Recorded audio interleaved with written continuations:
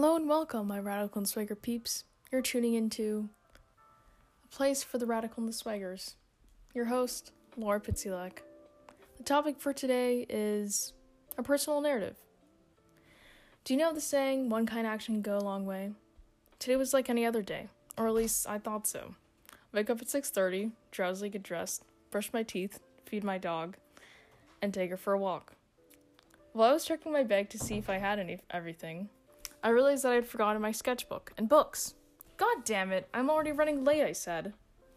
I rummaged through my pile of hysteria to find the two books that bring me serotonin and my graphite marker scribble-filled packed sketchbook. I truly do fancy the idea of drawing and reading. There's just something behind the simplicity of reading a good book and drawing your surroundings that give you a great appreciation for them. For once, something other than my book and drawing has given me appreciation. An act of kindness. Once I stepped inside the bus filled with faded fuzzy blue seats, every square inch of it seemed to be swept away. It gave me a sense of claustrophobia. Luckily, this wasn't a major problem.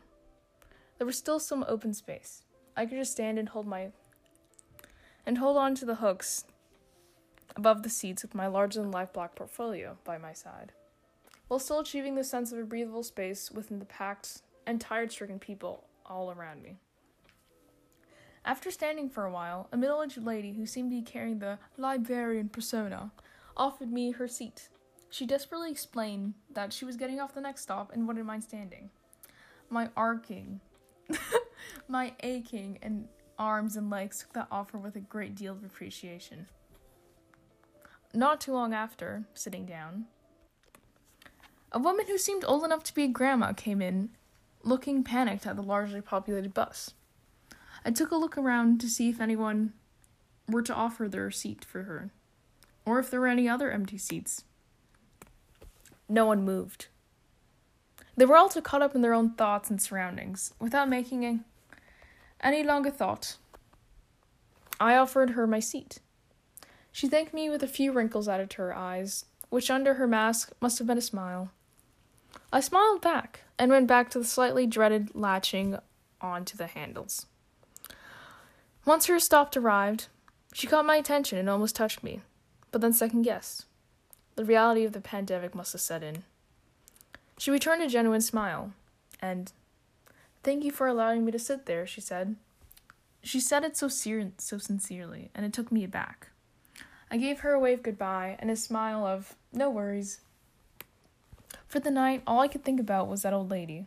Except, I no longer saw her as just a simple old lady. This little experience tells me,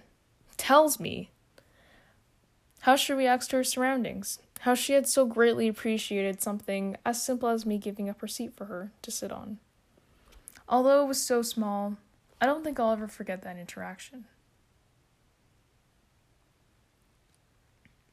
Thank you for listening. If you'd like to hear more, stick around. Who knows? Might come out with another episode next week. Might not. Truly just depends on what amount of inspiration comes to mind.